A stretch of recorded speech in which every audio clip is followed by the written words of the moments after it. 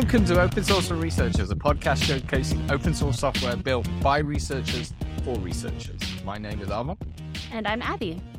And we're your hosts. Every week, we interview an author who's published in the Journal of Open Source Software. This week, we're going to be talking to Eva Maxfield Brown about their software, Speakerbox, few-shot learning for speaker identification with transformers.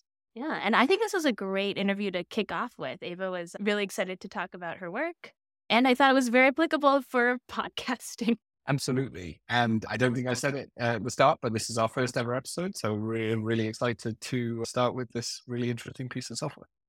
Awesome. Well, I guess we can just dive right in. Yeah, let's do it. Welcome to the podcast, Amy. Hi, how are you?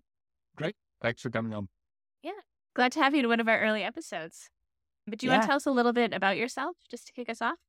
Yeah, sure. My name's Eva Maxfield Brown. I'm a PhD student at the University of Washington Information School. My research primarily focuses on the science of scientific software more generally, but I also like to believe that I practice building scientific software. So I have experience building software for computational biology or microscopy and also political and information science. The project that we'll be talking about today falls into that political and information science capacity of building, and not just studying.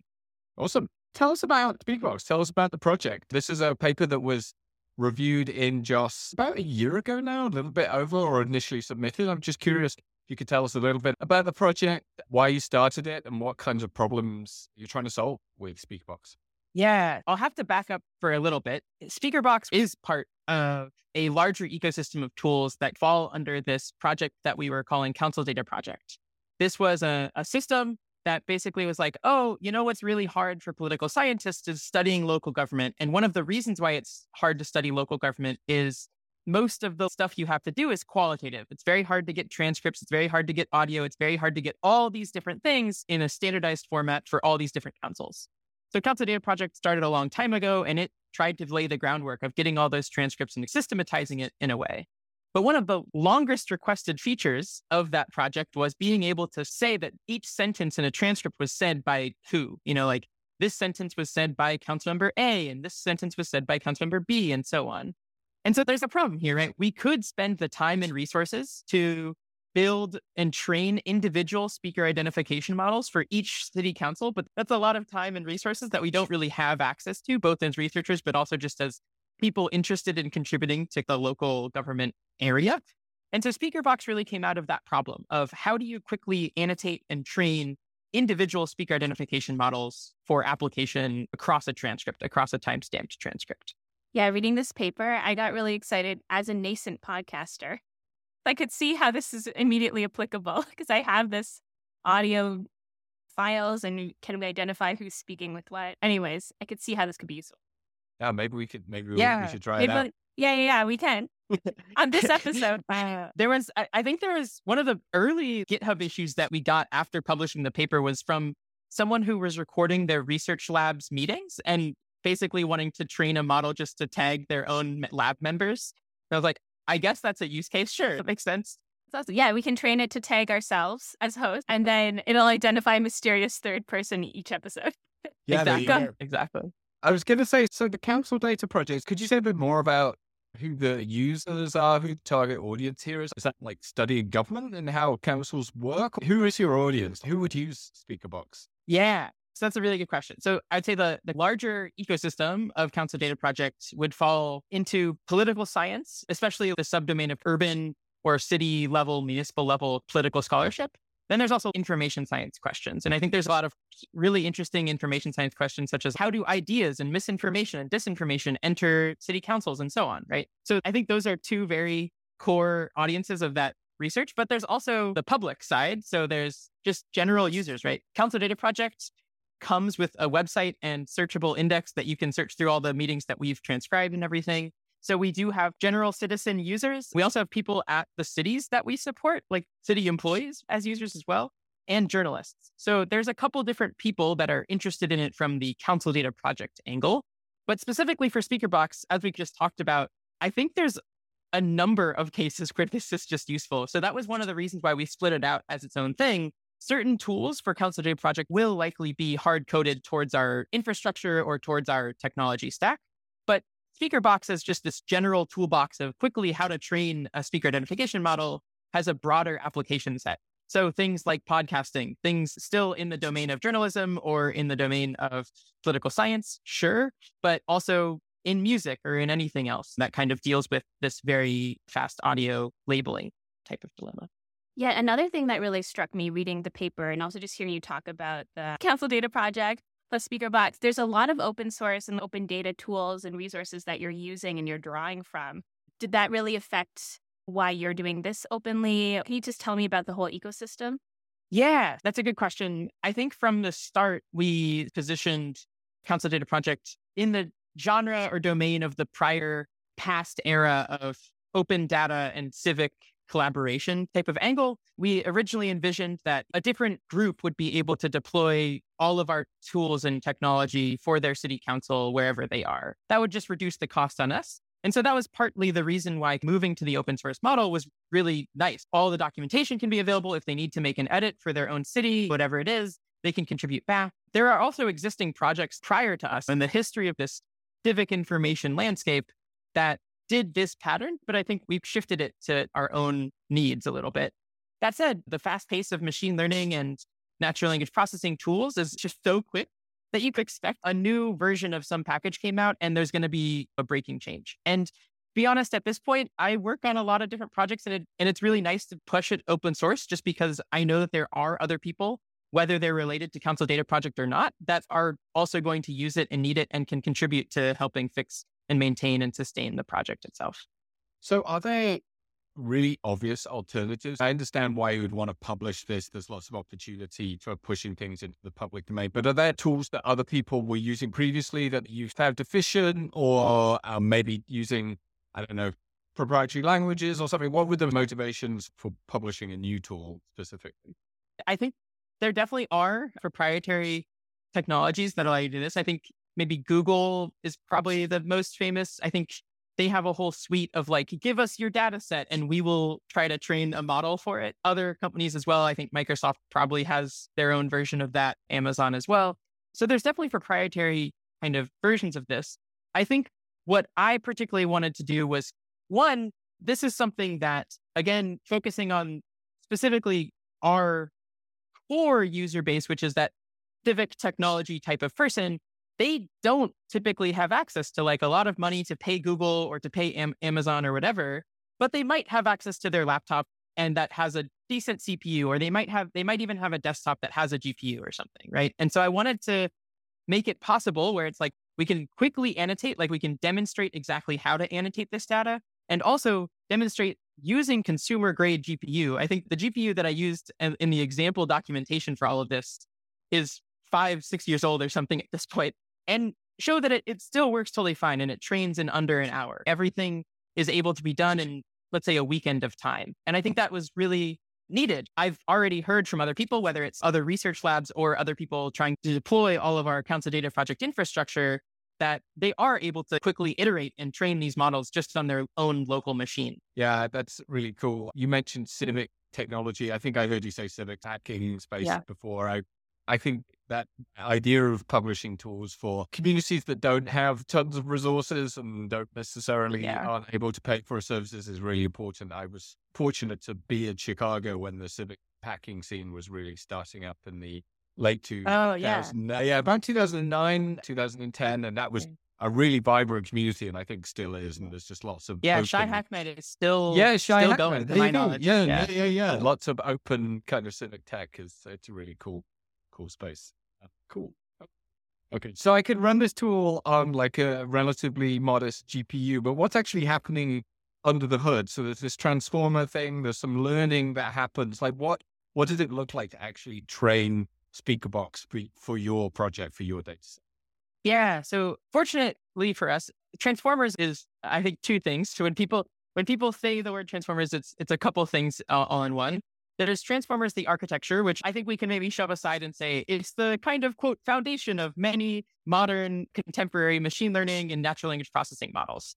It's very good at what it does, and it works based off of trying to look for patterns across the entire sequence, right? So looking for whole sequences of data and saying, where are these things similar?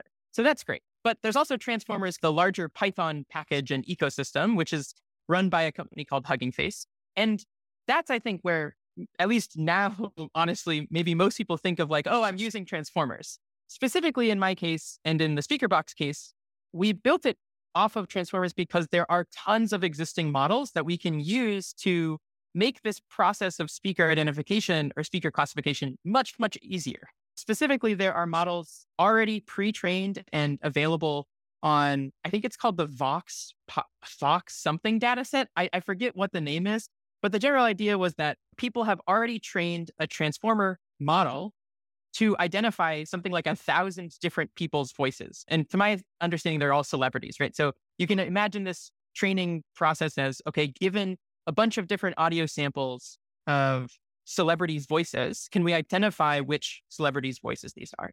In our case, we don't care about the celebrities, right? For many, if you want to train a model for your lab or you want to train it for a city council meeting or whatever it is, you care about the people in your meeting. And so the process there is called fine tuning, where really the main task is you're taking off that last layer of the model. And instead of saying, I want you to pick between 1 out of 1,000 celebrities, I want you to pick out of one out of, in this call, I want you to pick out of one of 3 people, right?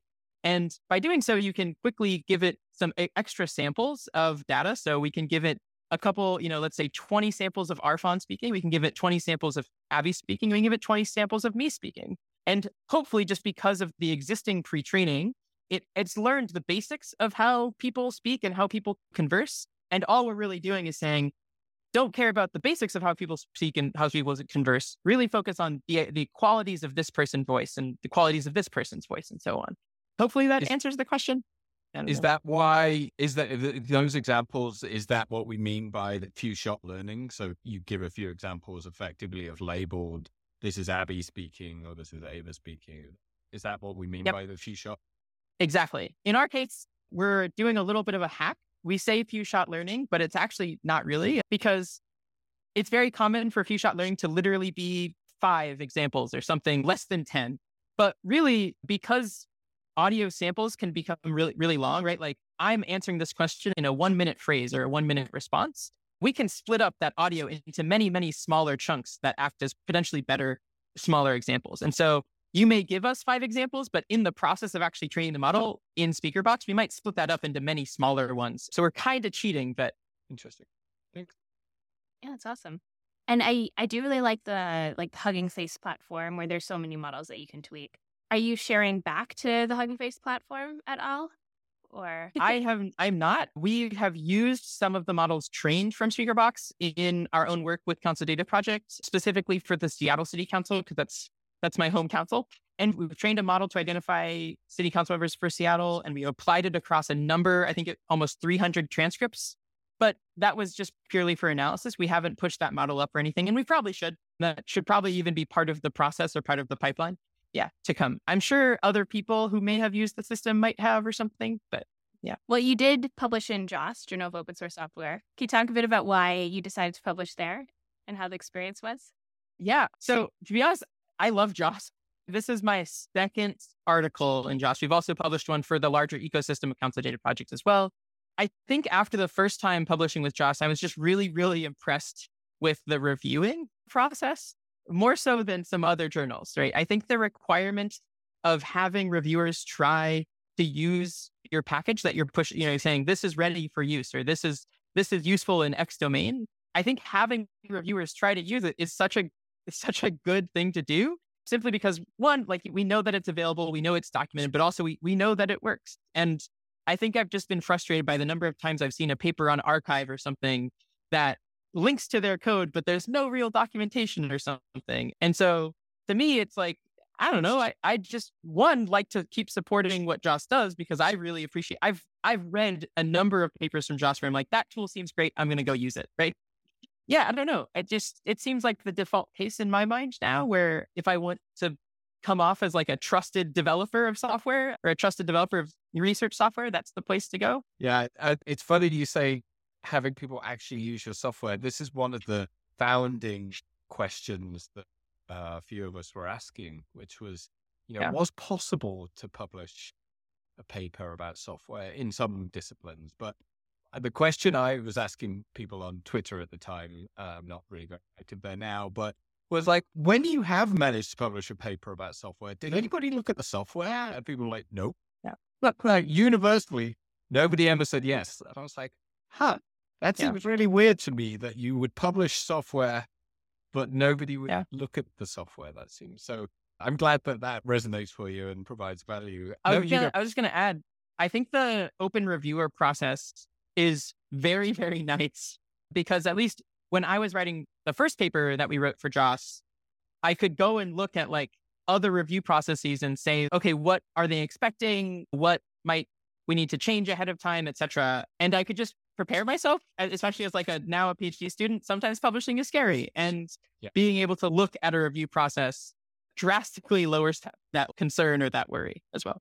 So. Yeah, definitely. I mean, there's good and bad with open review. It's good for transparency. People are generally very well behaved. It's bad because it's, I think, well, amongst other things, intimidating is probably, it could be exclusionary to some folks who don't feel like they can participate in that kind of review. So but on balance, I feel like it's the right decision for this journal. I definitely think it's an important part of what JOS does. I was going to ask if there was anything, it sounds like you'd eyeballed and seen some reviews before you'd submit it, but was there anything particularly important about the review for Speakerbox that was a particularly good contribution from the reviewers, or anything that was surprising and anything particularly memorable from that review? Yeah. Speakerbox, because it's designed to act in a workflow manner, it's not so much, a library of here's a single function or here's like a nice function, 2 or 3 functions to use for your processing. It's very much designed as a workflow, right? Where you say, I have some set of data. I need to annotate that data first, and then I need to prep it for training, and then I need to finally train the model. And I might need to evaluate as well. And because it's laid out in that workflow kind of style, the reviewers were having trouble from like a normal package where you say, like, I'm just going to go to the README, look at a quick start and use it. And I think that honestly, the biggest piece was just the reviewers just kept saying, I'm a little confused as to like how to actually use this. And ultimately, I very quickly made a video demonstrating exactly how to use it. And I think that was the best contribution, was just going back and forth and saying like, okay, I see your confusion here. I see your confusion here. And ultimately leading me to just, like, okay, I'm going to take everything that they just said, make a video, and also take any of the things that I did in the video and add them to the README, right? By literally forcing myself to do it on a toy data set, I can add all the little extra bits of places that were possibly confusing for them as well. Using my own data versus using some random other data, there's always going to be, things that you forget to add to the README or whatever it is. That's awesome. And one thing I do like about the JOS review system is just how it just adds so many best practices for open source. It makes it so much easier for others to run it and to contribute. So is Speakerbox open for a contribution? If people wanted to jump in, can they?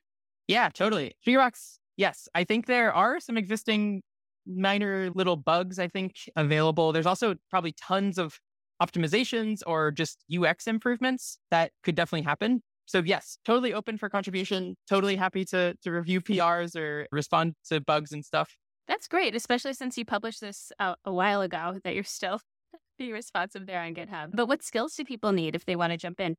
I think the primary thing, there's maybe 2 areas. One is, I think, a very good background in, let's say, data processing and machine learning in Python. Like those 2 things together as a single trait might be nice. Or on the opposite end of things, if you just want to try and train your own, just use the system as is, you might experience bugs or something, and just making a documentation post, right? Like say, I experienced this bug, here's how I got around it, or posting a GitHub issue and saying, there's this current bug for someone else to gather. I think truly, trying to fix stuff if you have a machine learning background or just trying to build a model are both totally welcome things. That's awesome. Yeah. And I love how you're seeing like using the model as a contribution and just like documenting what you run into. So I'm gonna put my product manager hat on for a minute and ask you, what questions should we have asked you today that we haven't done yet? Oh, okay, if there isn't a question, but it's the magic wand question for what could this product do if it could do anything? What should we have asked you as host that we didn't check in with you about today? I think it's not so much a question. Maybe like, what's like the feature that you dream of? Let's do that. If it's true, if it's truly like a product manager hat on, then I think the feature we've previously talked a lot about, like, okay, the workflow itself is pretty simple, and there are pretty good packages nowadays for shipping a web page via Python. And it'd be very nice to just have the entire workflow as a user, like as a nice user experience process. Like you launch the server on your terminal, and then you can do everything in the web page, especially for the users that aren't as comfortable in the terminal, right? Like that would be very, very nice, and something that I just never got around to. It's not my priority, but something that we've thought about as it would definitely reduce the barrier of use or the barrier of effort or whatever. Yeah. Yeah, that's really cool, especially in the civic tech space. I can see that being really game changing for a lot of cities. Yeah, I think civic tech and journalists as well. I think, but yeah. Very cool. Cool. Hey, Eva, this has been a great conversation. Thanks for telling us about Speakerbox. Just to close this out, I was curious, how can people follow your work, keep up to date with what you're working on today? Is there any place you would want people to go to keep track of what you're working on? My website is evamaxfield.github.io. I will occasionally post updates on papers and stuff there. I think Twitter might be the best place. You can find me on Twitter at Eva Maxfield B as well. So, yeah. Fantastic. Well, thanks for being part of the podcast. It's been really fun to learn about your software. Thanks for your time today. Yeah, thanks for having me. Thank you so much for listening to Open Source for Researchers. We love to showcase open source software built by researchers for researchers. So you can hear more by subscribing in your favorite podcast app. Open Source for Researchers is produced and hosted by Arfon Smith and me, Abby Kubanak-Mays, edited by Abby, and the music is CC by Boxcat Games.